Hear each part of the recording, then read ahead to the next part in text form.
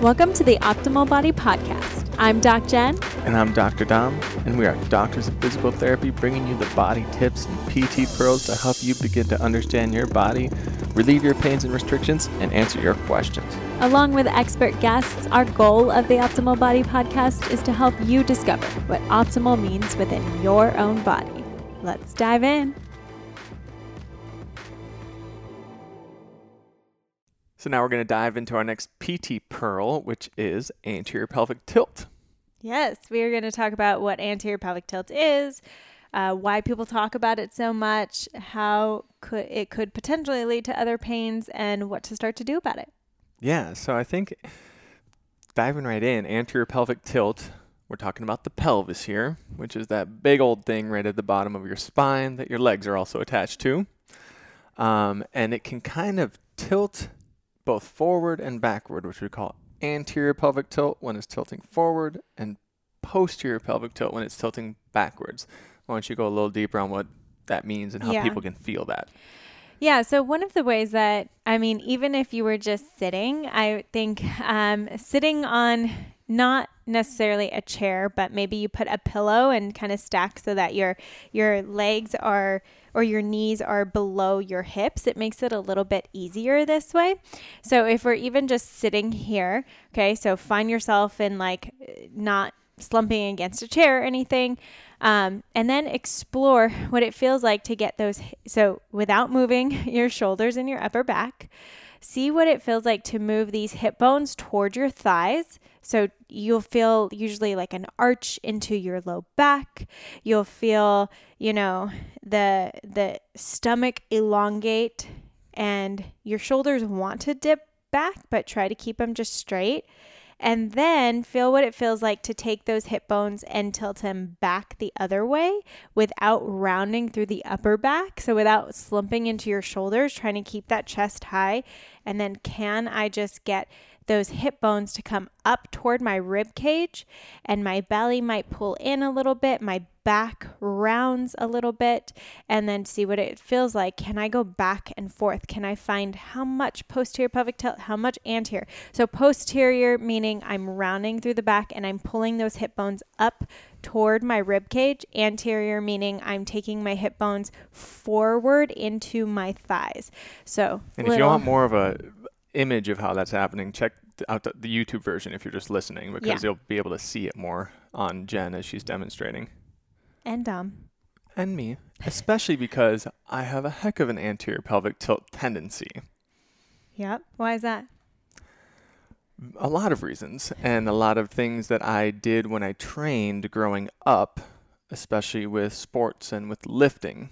I would tend to find a lot of stability in my big, strong hip muscles, and also my big chest muscles, where my low back then would start to make up for some range of motion, where I was missing hip extension, where my leg's going back, and a little bit of, thoracic spine or upper back extension and opening. Mm-hmm. I would find that with low back extension, that would kind of dump my pelvis forward into that anterior pelvic tilt. Mm-hmm. And really, I wasn't aware of it for a long time, especially even through college lifting. I did some things in college that make me cringe now as a physical therapist, thinking about how I was loading through that spine and low back because of my anterior pelvic tilt. Yeah.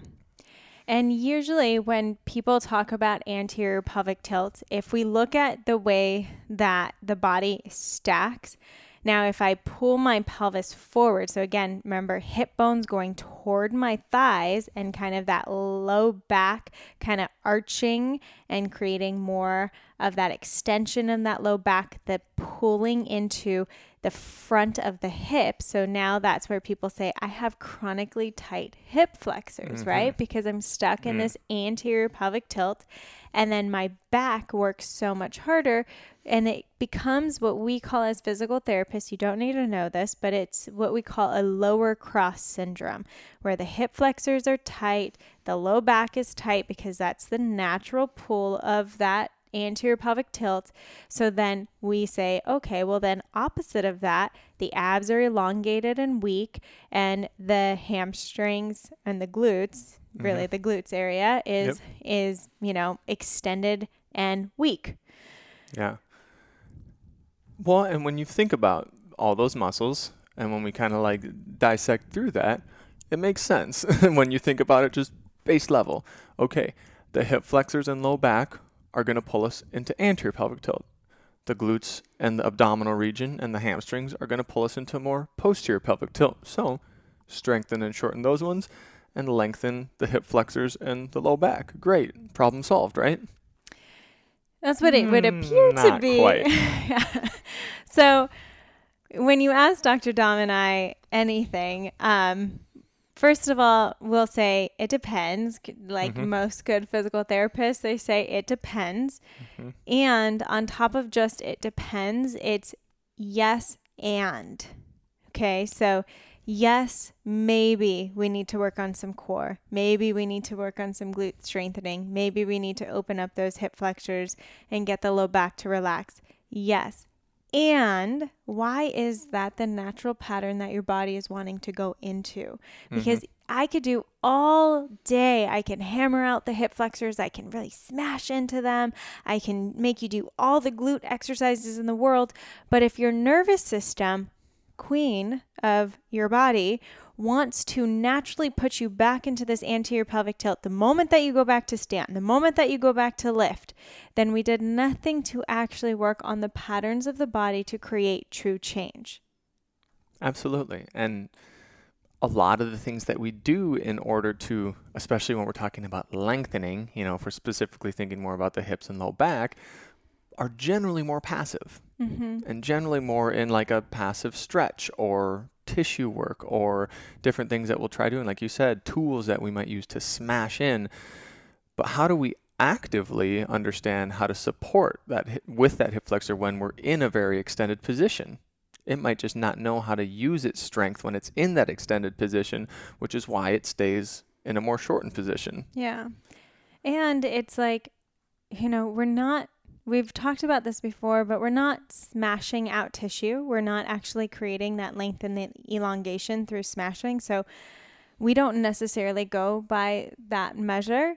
Maybe we need to create stimulation, and that stimulation by touching into more of a psoas region, the hip flexor region. If someone's digging deep into that hip, maybe we need to create that stimulation, and that stimulation can then help to get fluids moving a little bit better, fascia to, for that moment, feel like it can move and slide and glide better, and create some signals to our brain to tell that tension in that muscle to relax. That's all we're doing when we create touch. So we don't necessarily need to smash, and we don't need to get onto a really hard tool to create change, because that has I believe Jill Miller has found some studies of where it's been it's ended up bad. Let's just say that, from someone trying to smash too much into a psoas, because your psoas, your hip flexor, is so deep into your hip that you have other things on top of it.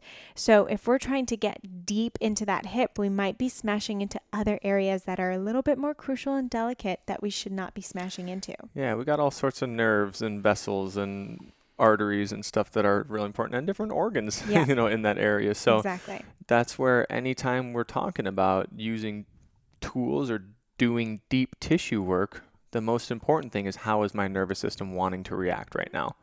And how am I controlling that with whatever process? Usually breath is what we go to, because breath is one of those things that you always can have voluntary control over, that helps change some automatic processes in our body.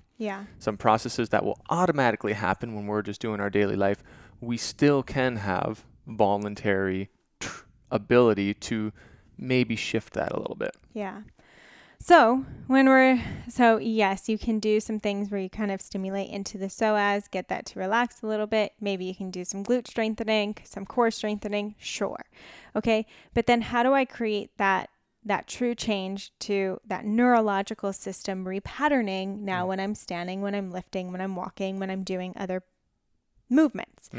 And that's where I like to guide people back into the breath. Because here's the thing. So just let's think about this for the person who's listening, right, and not watching the podcast. I'm going to show it for the video, but if you're just listening, try to picture this, okay? So you are standing and you're in anterior pelvic tilt, right? So your hip bones are dropping forward into your thighs, and that kind of then creates this opposite pattern in my rib cage. So my rib cage is then going to lift and flare out. Okay, so it might not even open and flare, but it's definitely going to be forward and flare, right? So you're going to be able to notice your lower rib cage pop out a little bit more if you're really in that anterior pelvic tilt.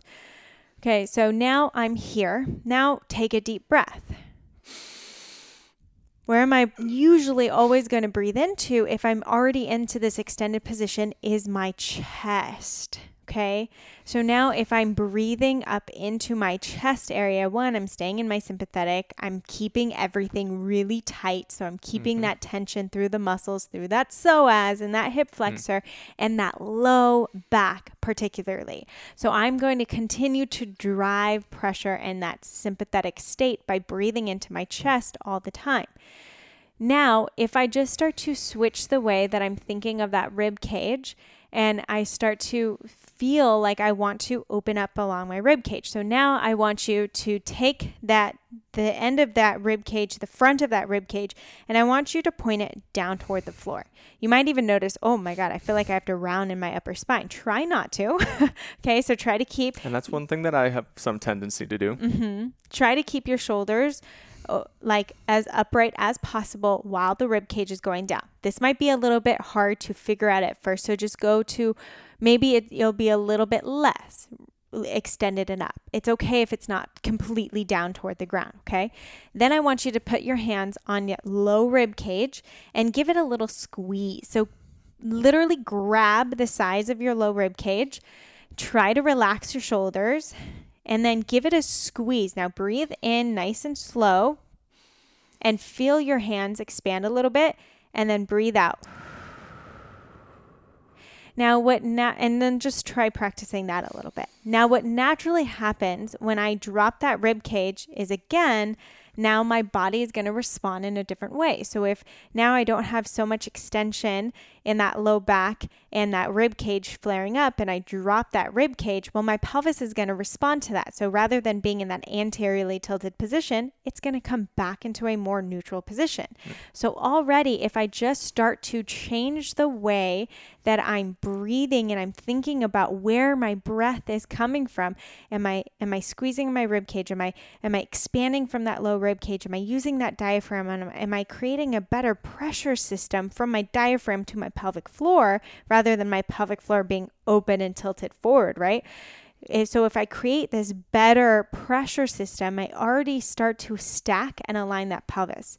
So rather than how am I smashing out my hip flexors? How am I strengthening my core? What glute band exercises am I doing? Rather than all of those, if you just start to come back to this breath pattern, you will start to align and stack. And then with that breath, if you learn to maintain that and keep that and move into some of those other exercises, you will notice a world of difference in how those exercises feel and just systemically how you're moving. So I can, from my own experience, and again, I was an athlete. I wasn't an elite athlete, but I did play college football. So I had these patterns for a while.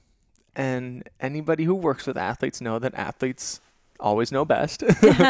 And so, of course, in college, I had some people say throughout, like, hey, maybe you should try working on this, or maybe you should work on this. And it's like, no. I almost lift the most weight on our team. I'm one of the strongest guys here. Like, no, thank you, but I know what I'm doing.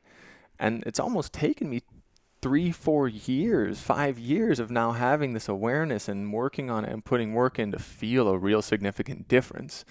And so, again, these patterns that we create, how long have we been creating them? How long have we been positioned like this? And just think back in your history, if this is something that you feel like you get to dive in more to, how long has this been my pattern?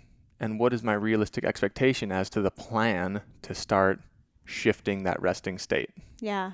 I think it's just knowing that it takes time to repattern what our nervous system is used to doing. And it's this repatterning of movement. It's not necessarily that I need to gain more strength, exactly like you said. It's not necessarily that I need to lengthen muscle tissue, because that's not what we're doing. It's really about how can I create this new normal within my body in general. So how can I get into more of my movements that I like to do? So whatever kind of exercise you like to do, we're not going to say one way, right? Whatever exercise you like to do, how can I focus on where's my rib cage while I'm doing this? And not that I need to bow down and squeeze my core really tight just to get that rib cage to move, but how can I use my breath and actually expand from my rib cage and then lower from my rib cage and just start there. This is this is our foundation, right? So we're not saying this is the end all be all of fixing anterior pelvic tilt, but I guarantee that if you start here, it's going to help you to build upon then what you want to strengthen upon and then what you want to build into. You will feel something different. Yeah. And you'll be able to make yourself feel different positions and, okay, that's what they're talking about. And that's what it means to have that support there. And, oh, wow, I am in this tilt at this time. And it just starts to bring that awareness. I wear it on my wrist. She wears it around her wrist. And I wear empower around my neck because we like to be able to empower people with these tools to bring awareness into their body. Oh, and look at that. Oh my gosh. Oh, whoa. So cute. It explodes. But yeah, and it's a process, and that's just the beginning. Yeah. And then again, it's learning how to start carrying a little bit of that new resting state through life and through movement and through higher level skills. Yeah. Because I promise you, I'm much less strong right now. And I put big air quotes around that because I could lift a lot lower number in my squats and in my bench presses and stuff compared to college. But I promise you, I'm more powerful, I'm more functional, and I feel better right now, hands down, compared to how I felt in college when I was at my peak athleticism. Yeah. And that doesn't mean that you can't get back to peak athleticism. That's our whole point of building from this foundation, right? So if you wanted to start lifting extremely heavy, which you have. Which I do. And my point being, I don't know if I want to get back up to those numbers because it wasn't a functional way of lifting for me. If I wanted to, I could probably put together a program and get there in a much more functional, supported way. I know I could, but I don't want to put 600 pounds on my back again in life. I don't have that desire right now, and maybe that'll change, but. Yeah. And so it's like, what is your intention? Why are you wanting to do it?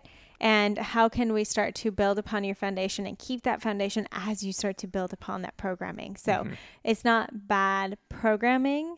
It's just a poor foundation. So make sure that that foundation is set, utilize that breath, figure out how you're moving, and then start strengthening and mobilizing outside of that. Absolutely. And now we are going to be diving into our next interview. So we're so pumped. Stay tuned. We're welcoming to the podcast today Dr. Molly Parker, who is also a physical therapist who sustained a life-changing concussion in 2011. And her story is just so incredible. And not only is she such a sweet human, but to hear the journey that she is still on to today in recovery has been incredible because she was unable to find knowledgeable care within the healthcare system and her symptoms started to deteriorate. Molly spent years seeking the help before beginning to find the proper care that she needed. And she continues in her own recovery. And as she is doing that, she's helping others to optimize their concussion recovery and give the knowledge necessary for us to understand this better. So I'm so excited to have her on.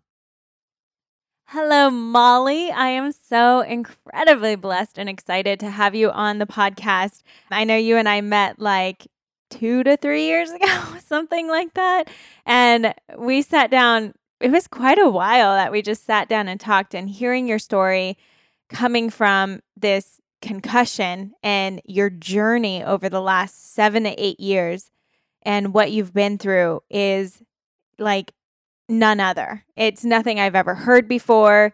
And especially coming from a clinician, you're a physical therapist, and to have this kind of experience, I would love for people to just be able to hear your journey be able to understand what they can do and how they can start to recognize these post-concussive symptoms. So let's dive in. Hi, Molly. I want to introduce people real quick of who you are. Yeah, so my name is Molly Parker. I am a physical therapist, and back in 2011, I had a car accident where I sustained a concussion and has led me to what I do today with working through, concussion injuries with other people. But yeah, it's just been quite a ride. Oh my God. Yeah. So what happened? Like, what was your accident that you got into? So I was out with a group of friends. One had just actually passed her PT boards and we were celebrating. And we'd gone out dinner and dancing, and we were leaving a downtown San Diego nightclub. So it was really, sidewalks were really crowded. And a cab driver fell asleep at the wheel and went up onto the sidewalk and essentially drove through the crowd. So he hit myself and several others. And it was one of those things where it was just so chaotic, and there was other injuries worse than mine. And so it helped with that. And then once things kind of calmed down, I went into the bathroom with one of my friends who'd broken her nose. And she's, I remember forgetting, but I just looked at her and said, did something bad happen? I had no memory of kind of like the last 2 hours. So they had me go to the emergency room, and they did a CT scan. They x-rayed my legs. And I remember getting discharged the next morning, just feeling super lucky. And then seeing in my paperwork when I got home that I'd had a concussion. And at the time, I thought concussions just went away. Like, I had no idea what they could turn into. So I think I took one day off work, went back, and I was just, I very much felt like I got hit by a car, but I was just really off and foggy, and my head hurt and just kind of weird. And then the symptoms just didn't resolve. So they, 2-3 weeks in, I'm still experiencing them. I try to go on a run. They're horrific, which now I know is exercise intolerance and is treatable, but I didn't know that then. And so I proceeded just to get worse and worse and worse over about a 2-year period. So it ended up being significant visual symptoms, vestibular stuff, so feeling like I was falling all the time, working memory where I couldn't hold like 1 + 1 in my head long enough to like add 3 to it. What I now know is dysautonomia, but where I felt like I was fainting little bits throughout the day, massive headaches, sleep issues, kind of all these things. And so I would go from kind of doctor to doctor being like, this is what's going on, as I'm just getting worse and worse and worse. And everyone kept telling me, there's nothing wrong, or it's psychological, or they would address the headaches. Maybe it's suboccipital. And we did all these things. And I just got worse for about 2 years, to the point where I could barely feed myself. My left side of my body started to weaken. About 9 months in, I started to just have a ton of pain in it. And about 2 years in was when I finally got diagnosed with post-concussion syndrome, which is what we were calling it then. And even still, no one knew what to do with me. So no one knew how to help me. They kept telling me it's psychological. They kept telling me it's time or just breathe or something like that. So I ended up really, and I'm a healthcare provider, and I even work with difficult cases. So I thought I'd understand, how to navigate the healthcare system if something like this had happened to me. But I just fell through the cracks so darn easy. And it was not from lack of trying. I was seeing lots of people. And what I realized very quickly is people just didn't have an awareness, number one, that concussions could have lingering symptoms, or number two, how severe those symptoms could be, like at all. So over the next 1.5 years, I got worse and worse and worse. I ended up bedbound. My mom had to come pick me up in San Diego. We went back to Washington, where she was my caregiver for the next 3 or 4 years. I could barely dress myself. It was all I could do to like have meals that she would make. We started to go from person to person to see like if we could find someone to help. And I would spend time, I could barely read. I couldn't process the words. I couldn't focus on the words. My eyes couldn't converge or track. So it was just really nauseating and dizzying. And I would try to read to find people like me.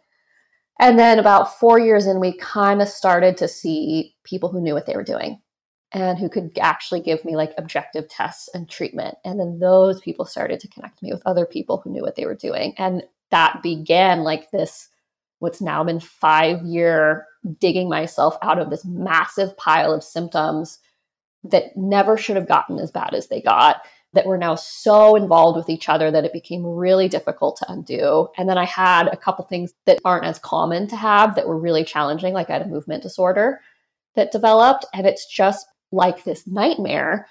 But what we're finding is even, I didn't start getting treatment for 4 or 5 years, right? And at that point, people, I was told, you're going to be disabled for the rest of your life. This is it. I could barely speak. I could barely think. I had a drop in my IQ. I had personality changes. I couldn't read. I couldn't write, couldn't drive, could barely stand up because I was start to pass out. I mean, it was everything that could have gone wrong did. And now I've probably improved about 80% since then. So this idea that like we can't treat these things at all is like a load of crap. And the idea that if you are out a certain amount of time that you can't treat them, not the case. These things are treatable. And so now I'm working with my friend and colleague, and we're hoping to get the last bit. But like we just had a session yesterday and I felt significantly better afterwards. So like I'm still responding, still improving. And so we're hoping that I will get back to functional here soon. But it's been a long road, and it's why I do what I do, because it just, I'm a case of poor concussion management and the effects that can have. So now I work with people to make sure they don't end up like me. Wow. Thanks for sharing all that. And thanks for diving into some of those personal symptoms and that personal journey, because that's not easy. And I think that what your journey in your concussion reflects a lot is how our medical system has understood concussions coming up to just recently, with all the things happening in some of the major like NFL and boxing. And we're seeing all these individuals who have these long-term issues with, these subconcussive blows and chronic traumatic encephalopathy. And one thing that I love that you said is, I was told for so long that we just can't treat this. And you said that's BS, I'm not, and I don't think that's the case with really anything. I always think there's a way that we can provide that influence and environment. I want to talk about your early hospital journey and then transition, because you said those first 3, 4, 5 years, you just kept having people coming to you and they tried some things. I kind of want to hear some of the initial things that they tried. You said, they said maybe relax or just breathe or whatever. Were there any specific things that you kept having people try, or medications or things like that? And then how did you end up finding that, group of people that were doing this right, quote, in your mind, or in a way that helped you take control and find some control over this thing? So in the beginning, I would tell people of these symptoms, and it was just like talking to a wall. Like the awareness that they weren't aware wasn't there. So I would say that I'm experiencing these symptoms, but I don't think most people, and I think most of them were genuinely trying to help me, and they were compassionate and they were intelligent. They just didn't realize that there was this whole other world and aspect to these injuries that existed.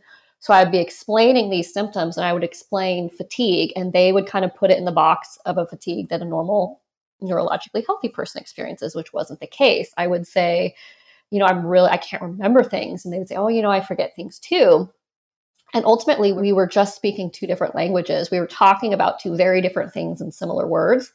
And so I think it was really hard for people to understand how much more there was to it. And that was like by far the difference when I saw people who finally knew what they were doing, is you could tell instantly that they got it and they'd heard it before. And you weren't trying to convince them that it was more. They got it. And early on, it was mostly like rest, kind of wait and see, which we don't recommend anymore, various medications that didn't help me at all, a lot of just kind of dismissiveness. There wasn't that many people that really gave me any tools. It was more just kind of, you're fine, eye roll, go back to whatever, or go to this psychologist. It wasn't really anything that was actually treatment for a long time. I saw a functional medicine doctor who changed my diet, which was helpful, but I don't think I saw much that actually helped for like 3 years. I met the first person who kind of knew what they were doing. And then 4 years is when I got home and I had the support. And then we really started to make a dent in it. And who was that person that you saw 3 years into it? And how did you find them? Because especially for someone who's already been, going after provider and seeking help, how did you even come across someone who was like, hey, I could help you? And who was that person? Her name was Melinda Rowland. And I was at a point where I was almost completely broke. I was at a really dark place in my recovery, was really struggling with money. And I can't even remember like how I got to her, but somehow she'd had some kind of background that I had been Googling. And then I started to read her website, and you can tell when people get it. And so I'm like, oh my gosh, I think this might be key, but I couldn't afford her. So I wrote her an email, and I still have it, I think somewhere. And it was like, I think I was 28 or something like that. And I would have been 29. And I'm like, this is what I've been having. This one's been going through. I can't afford that full fee, but I can do da da da da da. And she wrote me back and was like, just come in. And she was the first person that I would talk to where I didn't feel like I was going insane or trying to like convince them of it. And she started to connect me with a couple other people. And more than anything at that point, just having someone believe me and nod their head when I was telling my story, like this is stuff they've heard before and this is stuff they see, was huge. And so she was a physical therapist, and we worked on some stuff together. And then I ended up going back and seeing her even when I moved back to Washington a few times, and we still keep in touch. And I just think she's great. But yeah, she kind of came at a time where I really needed her. I remember even watching your video of how you were walking, and your leg would kick out to your side and your head would turn and kind of twitch and everything. I don't think that people can even comprehend what that looks like. That is one of the symptoms of post-concussive symptoms that you had gotten to in your body. Like the fact that you could not walk, your leg would kick out every step, your hands would do something, your face. I mean, who was it that you were working with, and how did you start to get to a point where it improved? Because I remember those videos side to side, and anyone who wants to look it up, Molly Parker PT on Instagram, go look, because you'll find this video. And I remember us talking about that and me telling you to post that, because it is so, people need to wrap their heads around what this can look like in the body. I mean, this isn't just, headaches and not being able to think clearly. This is a physical thing that's affecting your life. Yeah, I developed a movement disorder, and I think they're missed like a lot in concussion. So mine was one that I could overpower and kind of make myself look normal. But if I wasn't, I was, involuntary movements and shaking head to toe, and it just felt awful, and it was super draining. And so for other people, this could be like if you're having tics, if you're having tremors, if you're trying to strengthen and you just can't for no particular reason, it's really worth getting to someone who knows like the sensory motor aspect of post-concussion stuff, because it just comes from so many, movement is driven by so many systems and modulated by it, that when those things are affected, it can manifest like in your movement. And so that was by far, and still is, the hardest thing to treat, because it just got so involved. So I ended up having an IQ drop and really struggling. Eventually, 5 years in, restoring a lot of the cognitive piece. Once I had that, I could start to think enough. So then I actually diagnosed it on my own, because I said it out loud to someone, and I was like, oh my gosh, I treat people with this stuff. How did I not recognize it myself? Like, that's just how cognitively compromised I was. So then I started asking around. I ended up getting the same name from two people in the same week. So I reached out. Her name's Dr. Nancy Bill. She works in San Francisco, and she's like the movement disorder. She makes the protocols. She's amazing. So we ended up having an overlap of, we were going to be in the same town. And so she invited me to meet up with her after this conference. And luck would have it that the conference ended early. And she's like, why don't you come? Share your story with everyone. Maybe we can help you. This is a crowd of like PTs and neurologists and athletic trainers. And so I did. And I stood up there, and like, Jen saw, like my head used to turn aside and really shake. And my arm would curl in, almost like it looked kind of like I'd had a stroke, telling this story. And a woman in the audience came up to me afterwards and goes, I work with the UCLA movement disorder team, and we see people like you every day. And I think we can help. And that was the first person who ever, like, people would just look at me like I had two heads and no one knew really what to do with me. And so this was the first person that actually felt confident in it, and like she'd seen it before, which no one had seen it before. And so I came down to LA, which is how I ended up meeting you. Mm-hmm. And that video And guys, it was like that video was after a month. So it was walking extremely involved. And then we did a month of treatment where I came in about 3 times a week. And then I did a lot of stuff on my own. And that just in a nutshell is the power of neuroplasticity. Like that's just the power of our brains can change ourselves with cells in a way that we want when we're giving it the correct input. And the people that work there are just amazing. It's reactive physical therapy. And that changed the game for me. That was a huge, huge step in being able to treat everything else. Yeah. And I love how putting the story out there is what drew some of these providers in. And it's difficult when we as providers have something happen that we don't know. And we feel for the first time that fear that I think a lot of our patients and clients feel that we don't know about, because it's like, hey, normally we know everything that's going on in our body. And as soon as we're thrown into that uncertainty, it's like, okay, what the heck now? And even before we hopped on, I shared a little bit of my story about my post-concussive symptoms with you, and just how healing it is when you say, I know what you're talking about. Yeah. For me, and it's just like, to hear someone say that is like healing in itself. Because for the longest time, when you sit in front of providers and tell them this story that they may not understand, I think a lot of providers get uncomfortable because they normally can kind of explain what's going on in someone's body. And when someone sits in front of them that they really can't understand or help or even know what's going on, a lot of providers, I think, get uncomfortable in that kind of room and space. And as providers, I think we do just need to grow our awareness of these things that we don't understand. And a lot of providers, I think, kind of silo themselves away from wanting to understand those things that they don't understand and chalking it up to the person. And so, again, like I can speak a little bit to some of the frustrations you felt, because it's hard to find people who really understand how you feel unless they're intimately tied into it themselves.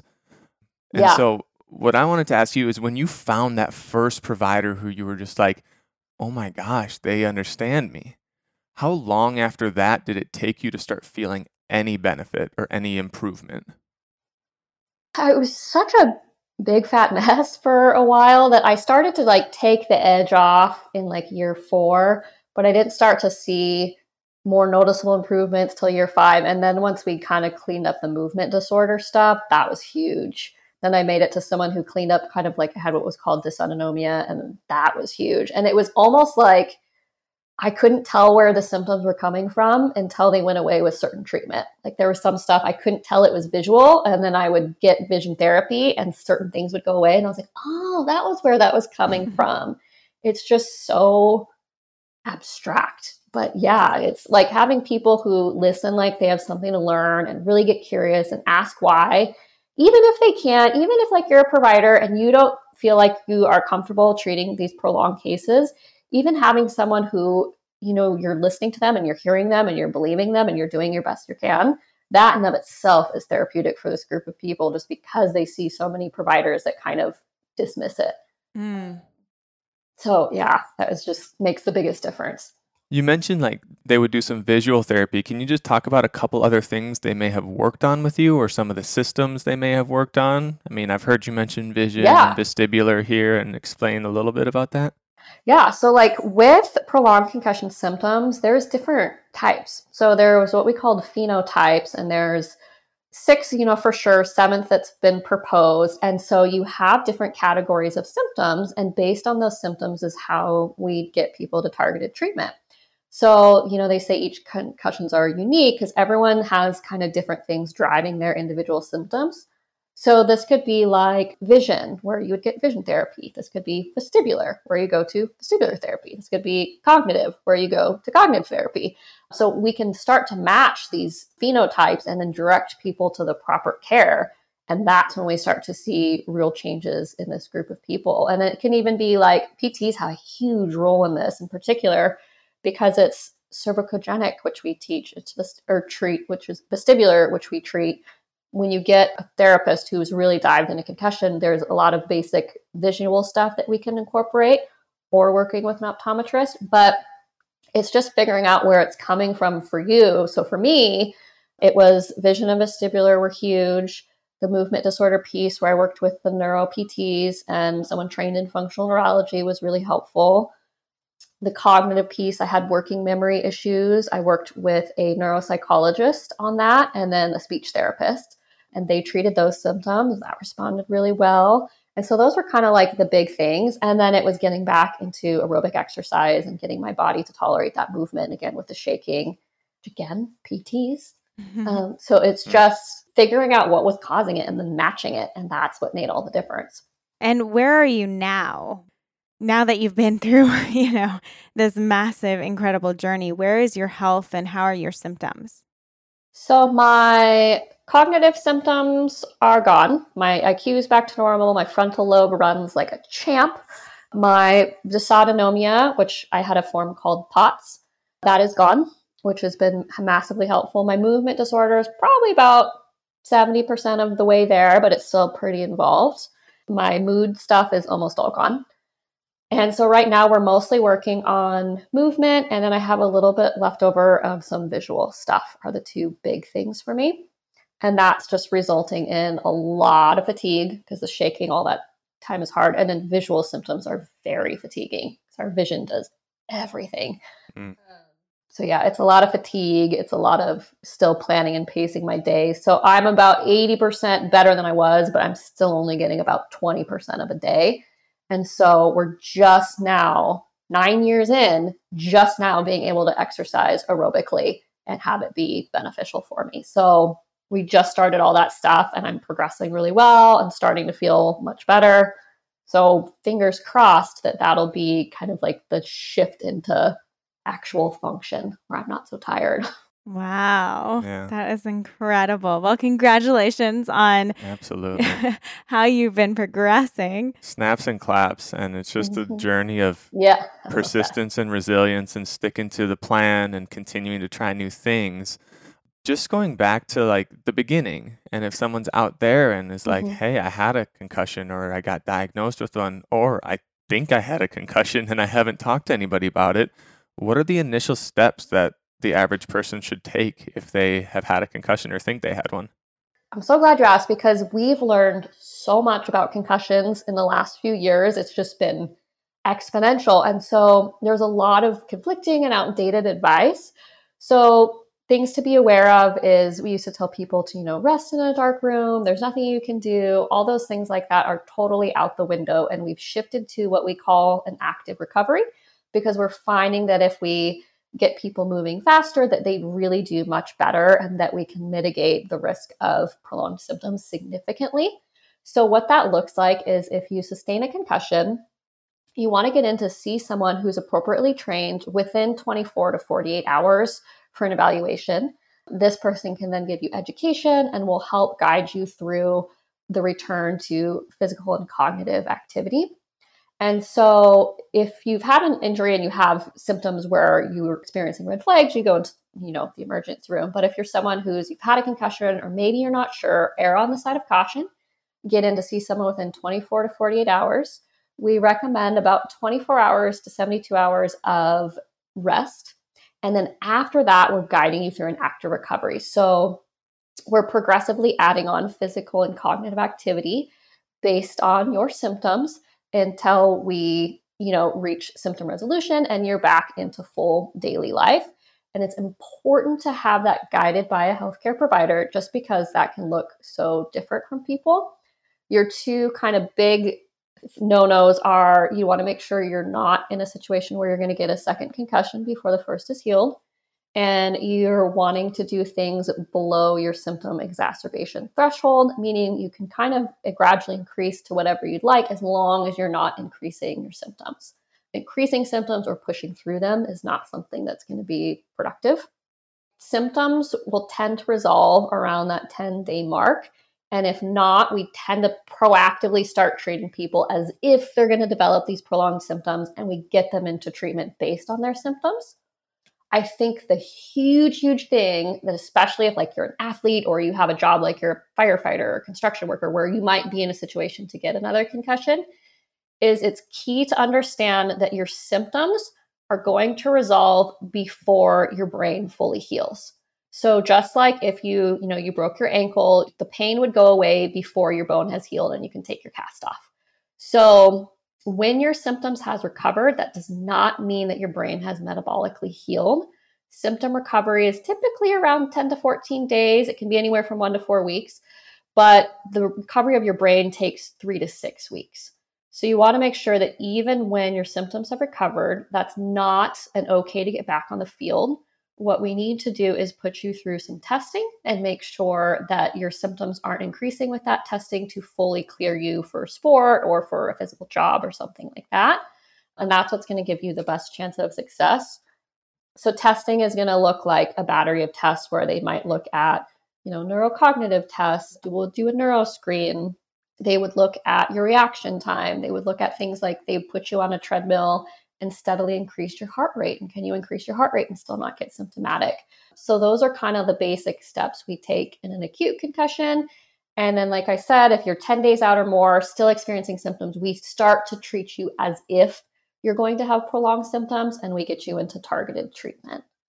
And who is that someone that people should be seeking? Because you said, oh, go see someone right away. Yeah. Who do people know to go to? Because usually it's your MD or maybe it's just a PT locally. Like, what should you be looking for as a healthcare provider specifically that can be trained in this? So there's multiple points of entry into the healthcare system, and part of it's going to be like what your insurance covers or what that profession is able to do depending on where they're located. So this could look like your neurologist or your MD are most common. And you're looking for someone that, on their website, it should say they treat concussions. You can ask them, have you had recent training? Because this stuff changes really, really quickly. So you want to make sure they're up to date. So you're looking for someone with current and advanced training. They specifically treat concussions. This could be your neurologist. This could be another MD. I think physical therapists are great here if they're properly trained. And again, you're looking for someone with recent, accurate information. Ways you're going to know that you're not with the right person is if you're given outdated advice that sounds like rest in a dark room is no longer recommended. If they're telling you to wait and see, which sounds like, rest or wait 4 weeks and come back to me, that's not appropriate. If you're seeing someone who's denying you've had a concussion at all because maybe you didn't lose consciousness, when only 10% of concussions lose consciousness, those are all people that even if they say they treat concussions and you're getting advice like that, that is not accurate. So you'd want to switch to someone who instead it's going to sound like full evaluation, explain to you what a concussion is, what to look out for, and then they are going to guide you through a guided gradual return to physical and cognitive activity. So this should not be like, go off and just figure it out on your own. They should be progressing you through these protocols safely.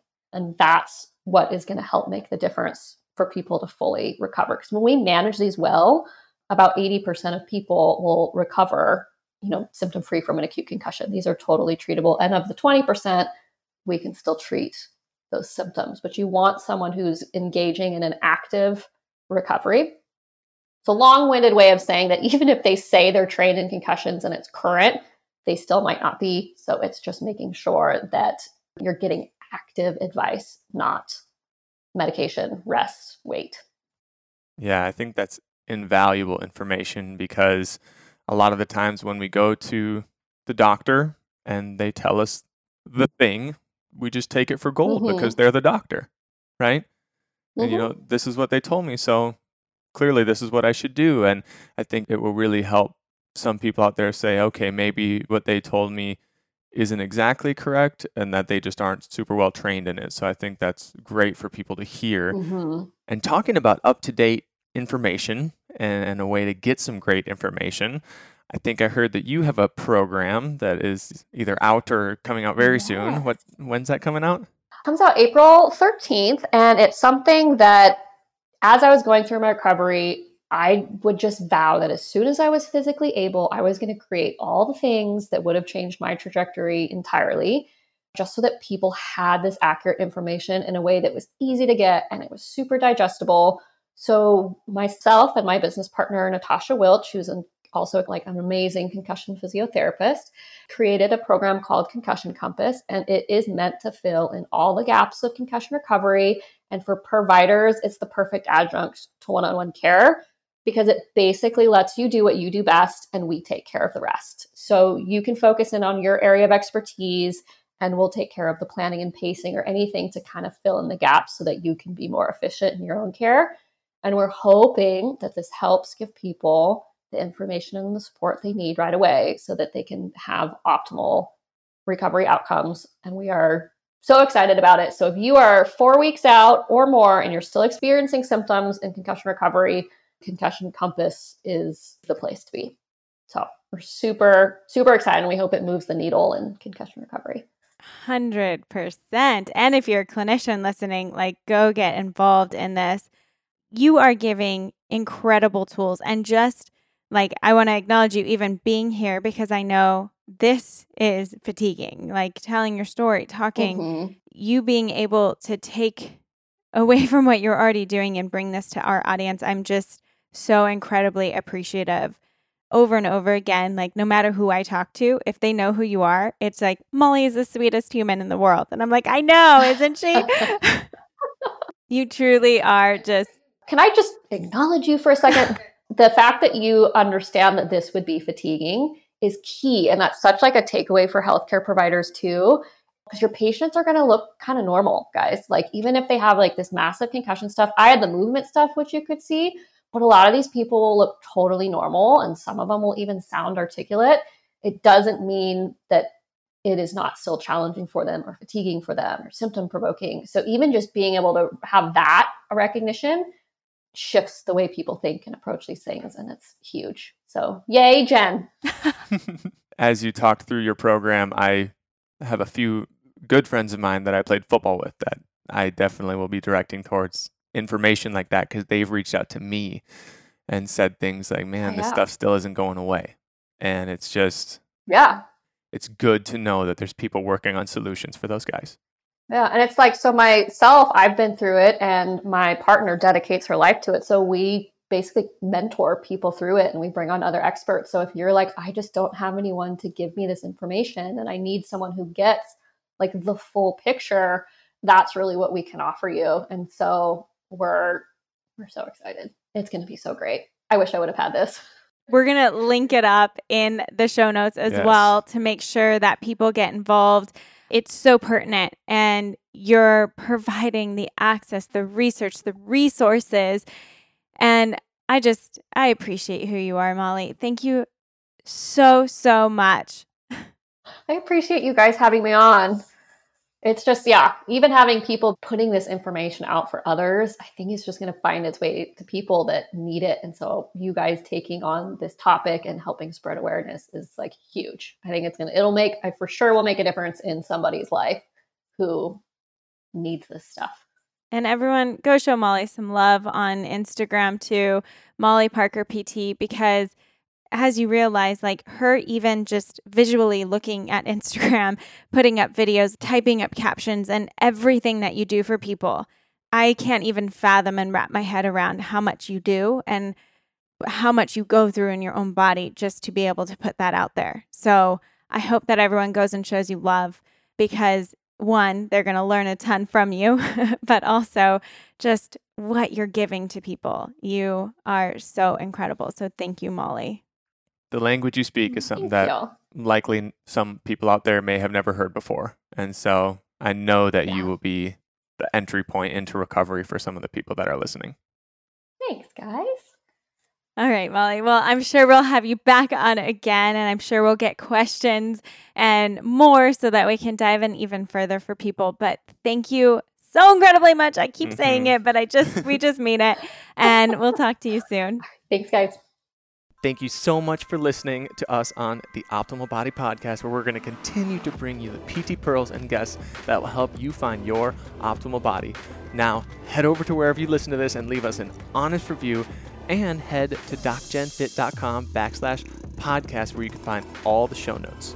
Don't forget that we're going to give away a free month to someone who subscribes, leaves us an awesome review, and lets us know what they want to review on the next PT Pearl. So we'll be choosing that once a week to get into a free month of the Optimal Body membership.